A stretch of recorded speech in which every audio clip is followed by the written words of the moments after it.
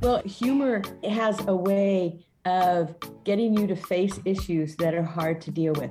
When we can't face something, if we can find something to laugh about it, to make fun of it, then maybe we can start talking about it, then maybe we can start dealing with it, and then we can get past it. Humor helps us with that. And now, on with the show. When you're feeling the pressure, take a moment to step back, pick up your marbles, and choose to lead with levity. Join us on the Lead with Levity podcast for fireside chats that will fill your bucket and help you get back to being the leader you were meant to be. Now here's your host, Dr. Heather Walker. Welcome to the Lead with Levity podcast. I'm your host, Dr. Heather Walker, and I have the pleasure of bringing a very special set of guests to you today. These guests are individuals that I've been meeting with every single month for the last year. And I know, on Saturdays even, to talk about humor. Humor, what it means to us, how we can use it in life, just to make the world a better place. So for the last year, I've been a member of this wonderful organization called the Association for Applied Therapeutic Humor. And you may have not heard of it, and that's okay. I didn't know it was a thing either, but they've been around for like decades. This group is dedicated to supporting professionals who care about the healing power of humor. And these professionals come from all walks of life. I mean, they're comedians, they are psychologists, they are caricature artists, they just span the gamut. So this organization is for you. If you care about humor, I encourage you to check it out. I believe it's aath.org. And one aspect of it that I've been a part of for the last year is this thing called the Humor Academy. In the Humor Academy, it's like a 3-year process, and I'm on level 1, y'all. Despite all of my background and everything, we all have to crawl, walk, run. We all have to start at the ground floor. And it's great because you get to learn all about the theory behind humor and how it plays out in different settings. And then you gradually learn new things like, this is how I apply humor. So I get to learn how to be funny next year. Yeah, y'all can all benefit from that. And then the year after that, we focus on leadership, humor and leadership. So it's really cool. I encourage you to check it out. And my guests today are actually the Humor Cartel. This is the Humor Academy group that I'm a part of. We meet on Saturdays every month to talk about humor. We are level 1 in the Humor Academy, and I feel incredibly fortunate to be a part of this group and to be connected with these individuals because they're comedians, they are incredibly funny, they're humor professionals, so I feel like I'm learning from them every single day. So without further ado, here's who's on the line with me today. We've got Roberta Gold. Roberta is the CEO of Laugh For You. She's a professional speaker, author, and attitude adjustment coach out in LA. She's also on the board of the Association for Applied Therapeutic Humor. We also have Nancy Norton. Nancy is a comedian, keynote speaker, and headliner out in Boulder, Colorado, and she's the winner of the Boston and Seattle comedy festivals. So yes, she is funny. We also have Dutch Martin. Dutch is the senior acquisition specialist at Lock Harbor Group in Oakton, Virginia. It's a lot for me to say. Dutch is also incredibly funny, like seriously. Dutch is a speaking coach and yoga instructor as well, so he's busy. And then we have Ron Gagliardi. Ron runs the Sage Mini Museum and Multiplex in Cheshire, Connecticut. He's also the vice president and director of MICA, which is Made in Connecticut Arts. So I want to welcome all y'all to the Lead with Levity podcast. Let's start with Dutch. Dutch, how are you this morning? I'm doing quite well. I had a little workout injury at the gym a few days ago, and now I am clamoring to be checked into the fitness protection program. The fitness protection program. That sounds scary, Dutch. Will we ever see you again? Well, yeah, but right now I feel like I'm on the losing end between my piriformis and sciatic nerve. So I have a quick question for all of you. When did you find out that you were funny? Oh, Ron.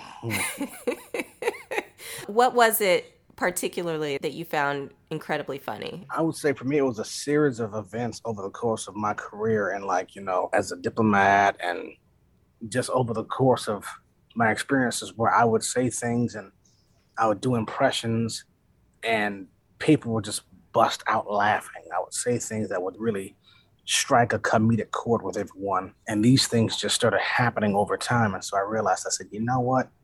I might have a thing for this humor thing.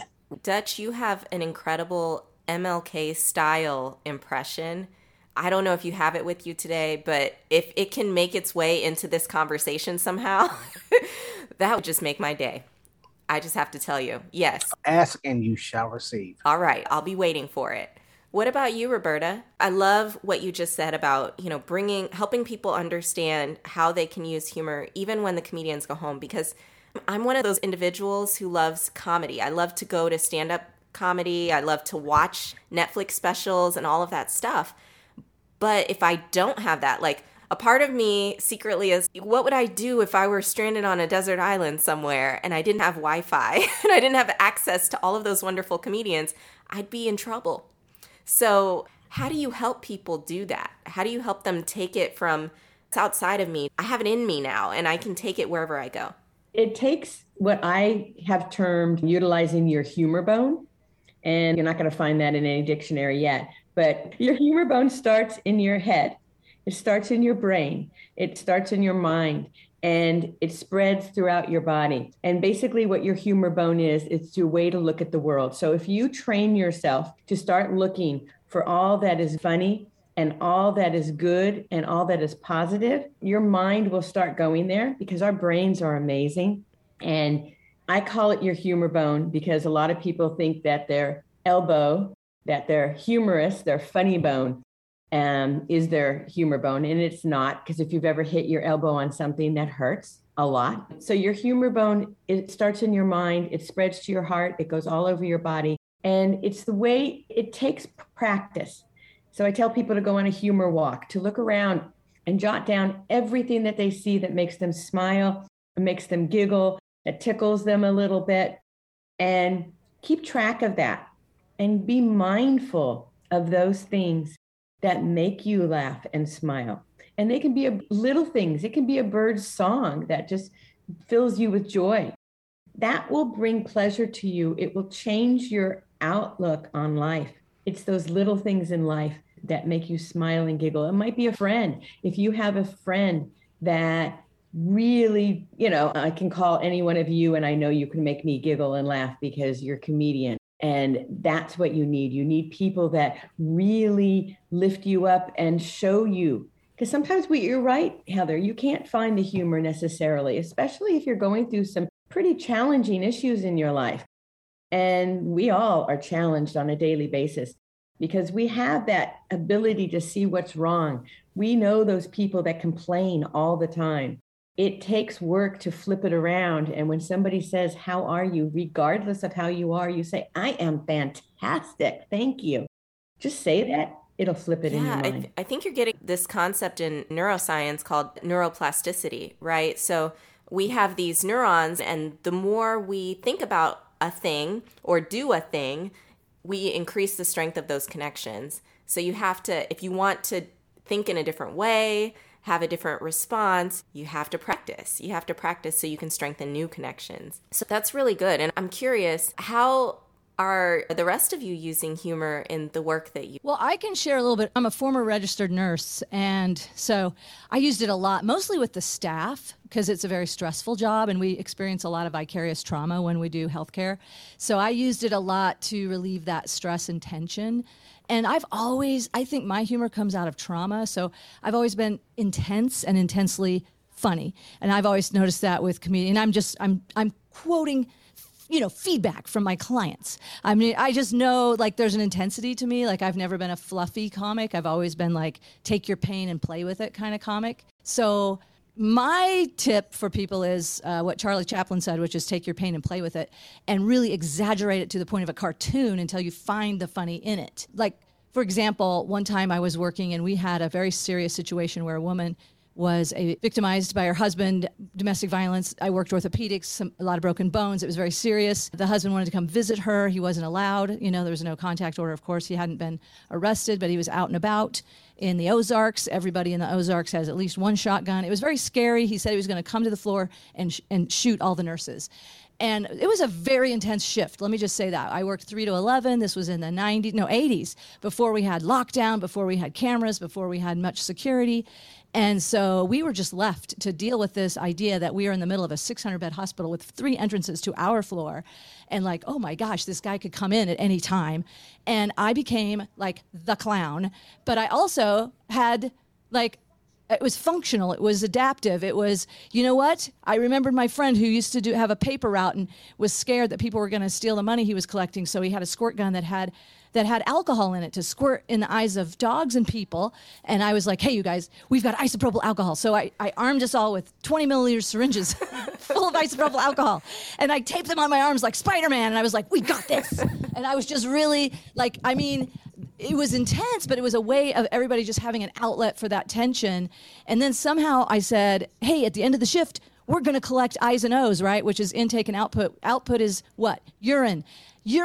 And who has a colostomy bag? You know what I mean? We've got weapons. Nobody wants to be hit with this. And so we kind of did this exaggeration of self-protection, but in a cartoon way, but also actually could have been effective. If everybody had syringes and a bag of urine, I'm telling you, that guy never showed up because I think metaphysically got him. That was my example. I don't even know how to respond to that. Yeah, laughing is a good response. Laughter is okay. I'm sorry, what was the question again? How do you use humor at work? Oh, that's right. Okay, thank you. Well, I do intense work. No, that the is response perfect. I get from people. Are you trying to tell me this was inappropriate response? No, not at all. Not at all. I think that you actually answered a follow-up question that I was going to ask about. You mentioned playing with your pain. And I've noticed that some of the comedians that I appreciate the most are able to take their pain, like some of the most challenging situations that they've been through in life, and poke fun at it in a way that it shows that not only did they reflect, but they also learned something from it, and they're able to take that and bring it to the audience and help us see it in a new way, help us. Yeah. So, but that's a skill to be able to say, ooh, this is hard, and I went through something that is really, really hurting, and to take it and make it funny. So I was kind of wondering how you do that, and you just showed me how you do that in a hospital setting. Yeah, that's real. That's a true story. That's a very true story. And, we got through that shift and we didn't have any med errors because you have a lot of anxiety with that kind of pressure. On a good shift, you have anxiety, but we were able to function. We were able to let out the tension.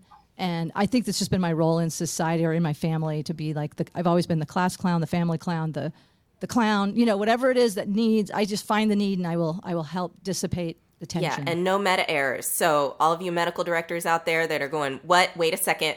Listen, no meta errors. So what about you, Dutch? What were you about to say? You mentioned, making your pain funny. This is something that I came across as I was studying stand-up comedy over the past couple of years, because as a yoga instructor, I learned through yoga to embrace all of my 40 plus years of excess baggage and the skeletons in my closet from family traumas and family secrets and that sort of thing. And I learned to embrace it, and then translating that from yoga to Toastmasters, giving winning speech contests, talking about these things, to stand-up comedy. One of the things I learned in embracing my faults, imperfections, the things about me, when you do that in a comedy setting, you basically give the audience permission to laugh at their own stuff, right, and to not take themselves so seriously. I have a joke in one of my stand-up bits. I say, you know what? My mom was a very strict lady. In fact, she hated it whenever I would ask her about things that she felt were none of my business, like who my real father was. And people are like, what? I mean, they laugh, but then it's like, should I laugh? Is it politically correct? Like, yes, you can laugh. I'm laughing. I'm making a joke about it. It's my business. Yes, you can laugh. But it just goes to the point where, we're all human. And the great thing about comedy and humor is that it shines the light on our humanity. Foibles, peccadillos, quirks, idiosyncrasies, warts, and all. And that's what basically brings us together. I've been wanting to discuss your warts. Yeah, I put some Vaseline on them so they're nice and shiny. But is that true, Dutch, that you don't know who your father is and your mother wouldn't tell you? This is very true because I'm the youngest of 6 children, and my mother passed away in 2000, and 5 years later, my father, or the man whom I thought was my father, my older sibling's father, passed away. And after he passed away, you know how the family starts squabbling over who gets what of his money, so on and so forth. And I found out through one of my siblings, not because they said, Dutch, we have something to tell you, okay? We feel you have a right to know. It was, okay, Dutch doesn't deserve any of our father's money because our father is not his real father, so he doesn't deserve any of our dad's money. That type of thing. And let's just say I keep my family 3 states distance. That's that sort of thing. But see, the thing is, you know, I don't know about other communities, but in the African American community, it's not politically correct for us to put our business out in the street. But I realized, I said, if I keep this in, it's going to drive me crazy. I said, right now, I am a husband. I am a father. If I am going to be the best husband and father that I can be, I need to unload this emotional baggage and I need to embrace it and then make a joke about it. Because when you embrace it and when you joke about your pain, you take the power away from it. Yeah. That's the thing.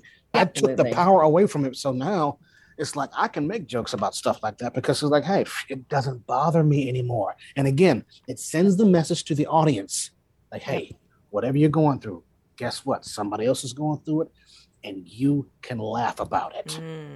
Thank you for sharing that. And it makes me feel so much closer to you to know that that's a true story. Like, I think as a cautious, trying to be woke white person, I'm like, well, I can't laugh at this stereotype of the, absentee father unless I know it's true. I don't know why, but it's just like there's a part of me that holds back if I see someone reinforcing a stereotype. But then it's like, oh my gosh, this is your vulnerable truth. And it just makes it, thank you for sharing that. And thank you for being open about it. Well, humor has a way of getting you to face issues that are hard to deal with. When we can't face something, if we can find something to laugh about it, to make fun of it, then maybe we can start talking about it, then maybe we can start dealing with it, and then we can get past it. Humor helps us with that. Very empowering. Absolutely. Yes. I just want you to know, Nancy, that I lost my virginity to a white girl in high school, so I love all white women. I couldn't resist, sorry. It was just like right there, dangling right in front of me. I just couldn't resist. Ron, what were you about to say? Well, you were talking about the use of humor in the workplace. I was a art teacher since 1968. And in my goal of making people laugh, I had 6 audiences a day who couldn't run away from my humor. And so my plan was to make the kids giggle and smile in many different ways. And recently I was at a meeting of something that might benefit you folks if there's not one where you live, or if there is one, you could get into it. It's called the School Business Partnership Council. And every month we meet, and the superintendent and the assistant superintendents in charge of the curriculum and stuff, we all get to meet with various people in the business community. I was there because I was the town historian.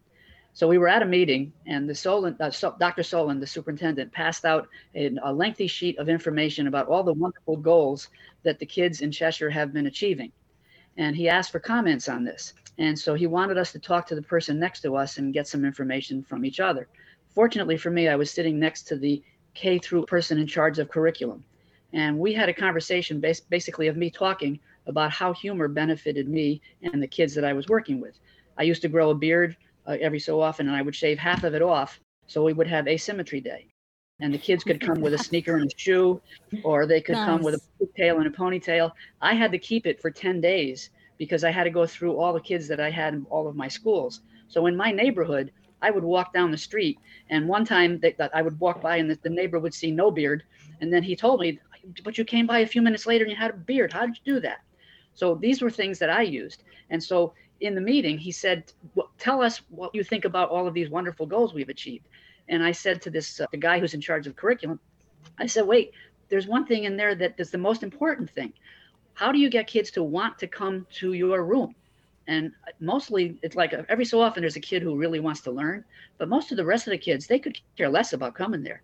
So if they know they're going to get a giggle or a smile, then they want to come there. And during the rest of the meeting, 3 or 4 people started quoting Ron. Ron said, this is a good thing. And Ron did this. And I thought, wow, these people are actually starting to think that humor is a good thing. So if you get a chance, join the School Business Partnership Council and sit next to the person who's in charge of curriculum and get the superintendent to start talking about humor in the meeting. We'll all do the AATH. Speaking of. Nice, Ron. Nice. Yeah, speaking of AATH, you all are very funny people. At least I consider you to be very funny people already, and Nancy, you've been a very funny... Is that your disclaimer? Nancy, you've been a very funny person for like 20 plus years at least. And so I'm just curious, what made you want to join the Humor Academy and get in on the ground floor where we're crawling together, learning about humor theory and all of that stuff? Well, for me, I was thinking about that. I was thinking now, I believe I'm here to learn what I already know. Sometimes it's nice to be able to articulate these things because I am doing talks, The Power of Humor, and for all different kinds of businesses, organizations, and I'm teaching intuitively with my anecdotal evidence, but I just think I need a little more substantive theory and studies that are, scientific studies. So I came to learn the science behind what I intuitively already know, if that makes sense. Mm-hmm. I would say for me, I read an excellent book by a psychologist and comedian called Dr. Brian King. It's called The Laughter Cure, How Laughter Really Is the Best Medicine. And he is a trained psychologist and also a well-known stand-up comedian. And his book is chock full of the scientific evidence behind the benefits of humor. It's called The Laughing Cure. The Laughing Cure. The Laughing Cure. And what one of his passages that really struck out with me is that when we laugh, not only do we, does the brain release all those feel-good chemicals, but it also releases a specific type of chemical that fights cancer. It's called an NK cell that fights cancer.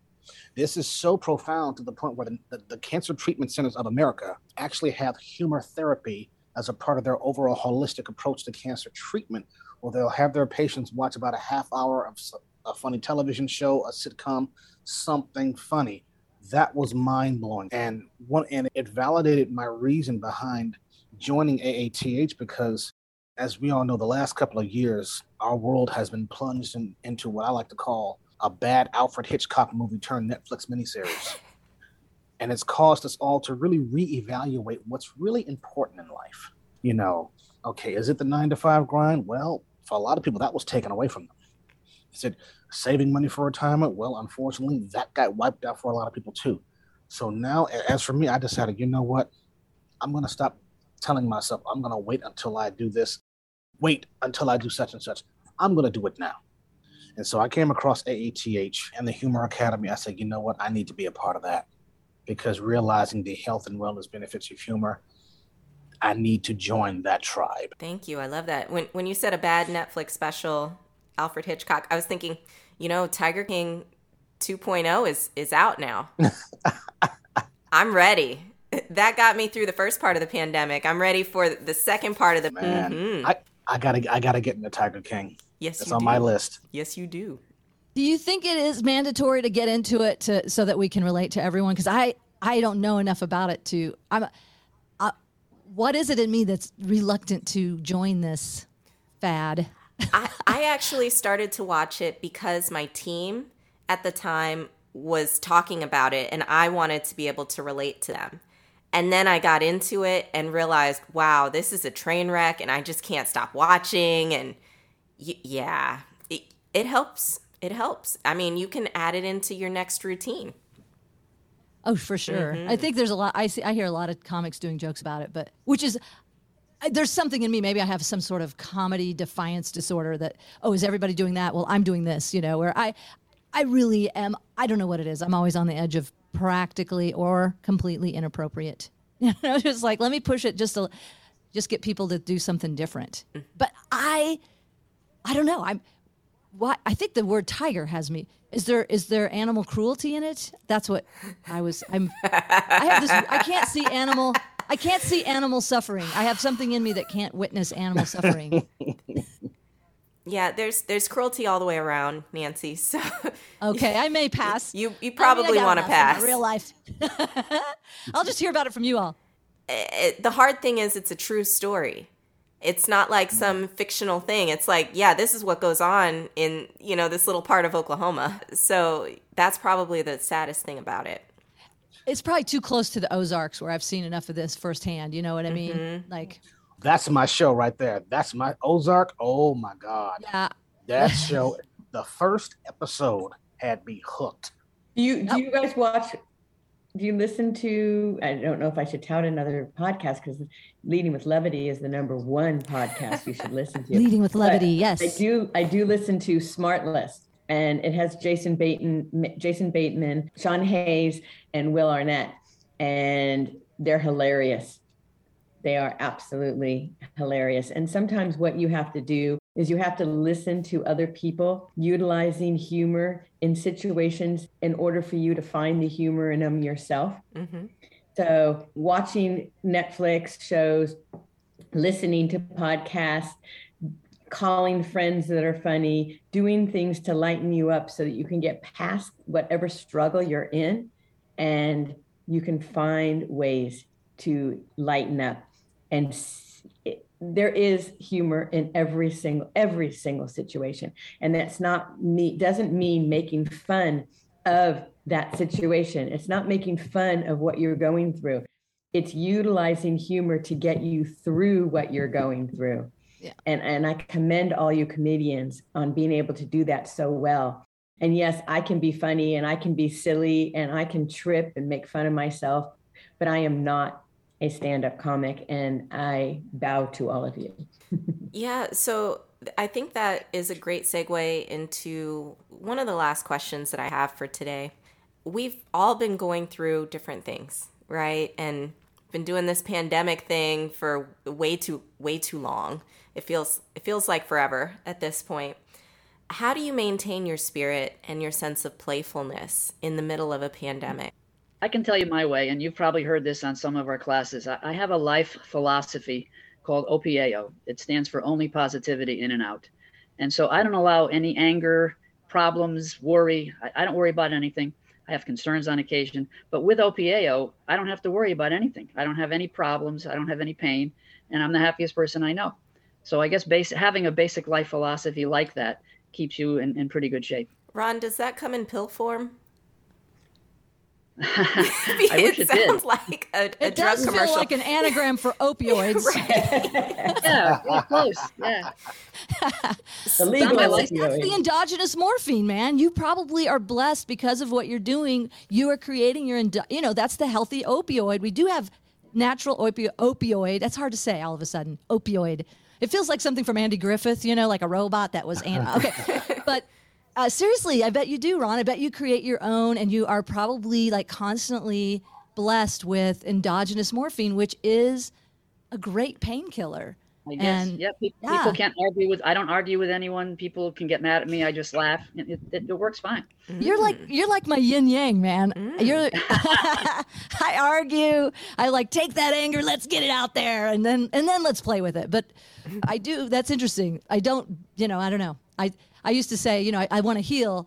I'm going to say my mission statement is to help heal myself and others, like in my comedy. But sometimes I really need people to, like, first, I'm an activist, so I was like, you got to look at this, and now let's heal it. Like I really do kind of force people sometimes to look at stuff they do not want to look at. Doesn't always go well. Let me just be honest. Thank you. Thank you for your honesty, Nancy. We appreciate it because, we embrace diversity on this podcast. And that means sometimes people are coming in and they're on Ron's side of the spectrum. And then we've got people on the other side of the spectrum. And that's okay. We love you all. I'm air hugging right now. Air hugs back. Nice. Let me give you something for your compartments, Nancy. I go through life on an ocean liner called the Good Ship Ronnie World. And anytime I'm working through life, I go to all the staterooms where they're having parties and having a great time. And if there's something that should be a problem, I just put it in a stateroom and lock it there, and I never go there. So compartments can be very good. Yeah, my dad was good at that. I think sometimes men are better at compartmentalizing than women. I'm not sure if that's true. It's probably wrong to generalize, especially since I consider myself gender fluid, although I am XX chromosome. But yeah, I've witnessed that in a lot of my male family members, that they're really good at like locking stuff down. Works. And I'm jealous. yeah. I think it is important to, if you have something that is traumatic, that's triggering, that you're going through, that you're able to sit down and reflect on that and work through that. Because otherwise, you're right, that stuff can eventually kill you. So I applaud you for doing that work. I look forward to listening to Traumedy and, working through some of that stuff with you, Nancy. I think that it's going to be a really good podcast when it comes out. Dutch, I have a question for you. So you have a really good impression. I mentioned it earlier. I don't know if you still have it in your arsenal. Are you ready? Of course I am. Okay. A good way for us to maybe close out this conversation today is with an impression that Dutch has. And I think it's awesome. It makes me smile every time I hear it. And it's sort of an MLK impression. And I'm not even going to say any more. I'm going to let him do his thing. But I think it's going to be a great way to close out. So, Dutch, take it away. Well, folks, it's hard losing weight when you get older. Okay? It's scary how your metabolism slows down once you reach that 4-0 threshold. See, I'm 47. When I was younger, my metabolism worked overtime. But once I turned 40, my metabolism went from model employee to union worker on strike. Yeah. It's like every time I go to the gym, I step on a treadmill. Remember those little PSAs, those public service announcements with the egg frying in the pan and the message, "This is your brain on drug"? Well, every time I set foot on a treadmill at the gym, there's a voice in the back of my head that goes, "This is your metabolism on pause." Now, and the thing is, when my metabolism slowed down, it didn't just speak to me. It preached to me like it was Martin Luther King Jr. "I've been working round the clock, burning all your fat and breaking down your glucose. And I haven't had a paid vacation in over 40 years. Well, no more. I said no more. I'm going to let the fat accumulate around your midsection. Why? Because I'm your metabolism. So you can't report me to human resources. So you can't fire me. I'm grandfathered into your DNA. So I don't need your permission. You can run on that treadmill all you want. I'm moving to Florida because I'm free at last. Free at last. I'm going to let the cellulite get medieval on your ass. Yeah. I love it. Yes. I love it. I love it. Dutch, what inspired that, by the way? I was doing a 5-minute stand-up comedy routine, preparing for a workshop, a comedy showcase. For the past year and a half, I've been training online with Dave Schwinson. He's a comedy coach and author out of my hometown of Cleveland, Ohio. And he started giving comedy workshops, and then he started doing Zoom showcases so that we could basically showcase our talent. And during this particular 5-week workshop, I was putting together my bit on, how hard it is losing weight as we get older and so on and so forth. Then I said, let me do something with the metabolism. Okay, let me give my metabolism a voice. In stand-up comedy, we call it an act out. So I decided to, act out my metabolism, but not in just any old kind of way.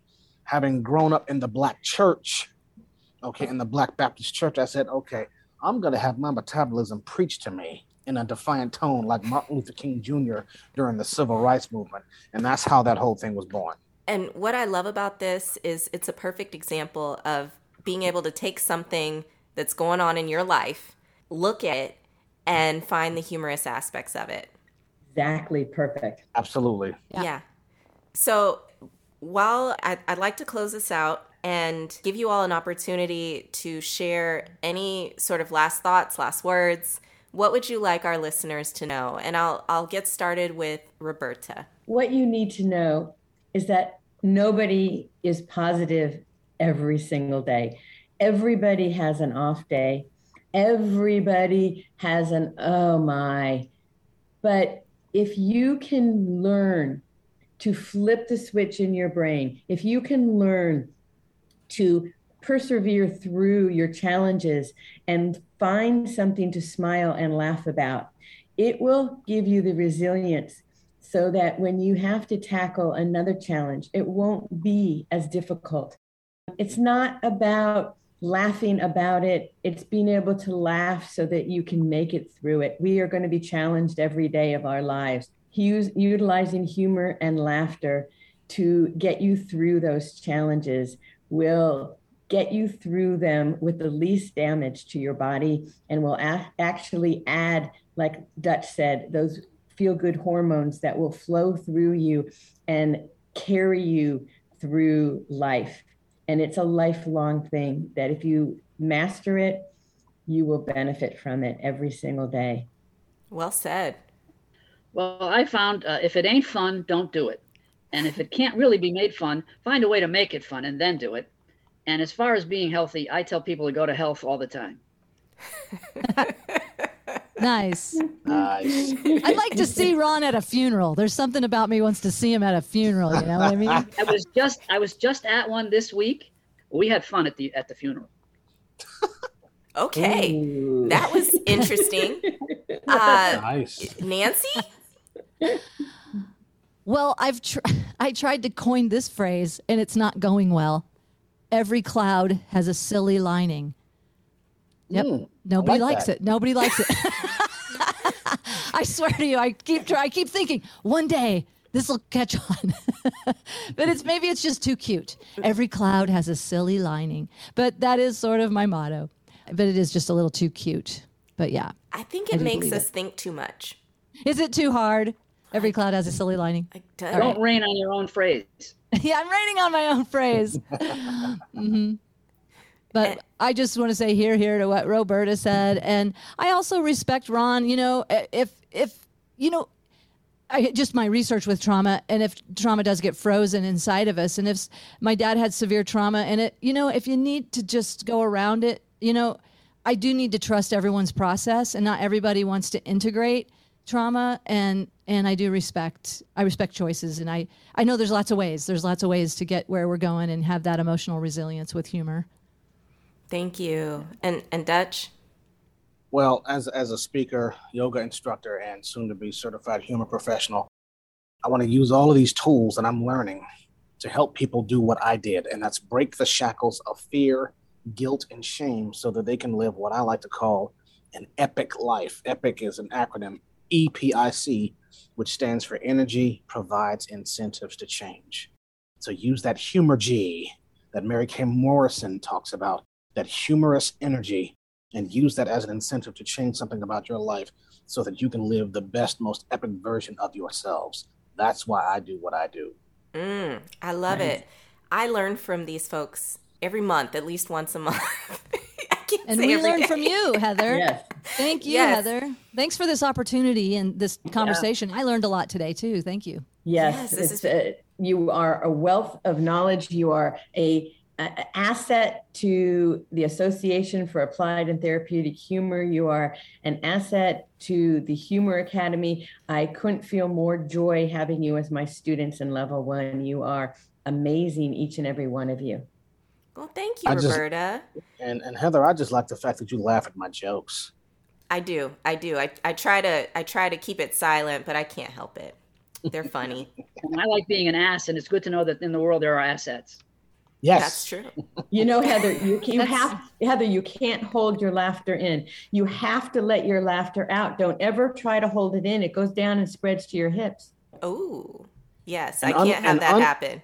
And unlike my high school girlfriend who told me she loved me, the hips don't lie. We're back to assets again. All right, y'all.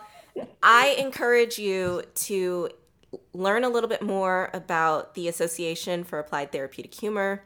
Get engaged with the Humor Academy if you're able, and just do everything that you can to pursue your best self, because it's out there and it's just waiting for you to uncover it. Have a great day. When you're feeling the pressure, take a moment to step back, pick up your marbles, and choose to lead with levity. Join us on the Lead with Levity podcast for fireside chats that will fill your bucket and help you get back to being the leader you were meant to be. Now here's your host, Dr. Heather Walker.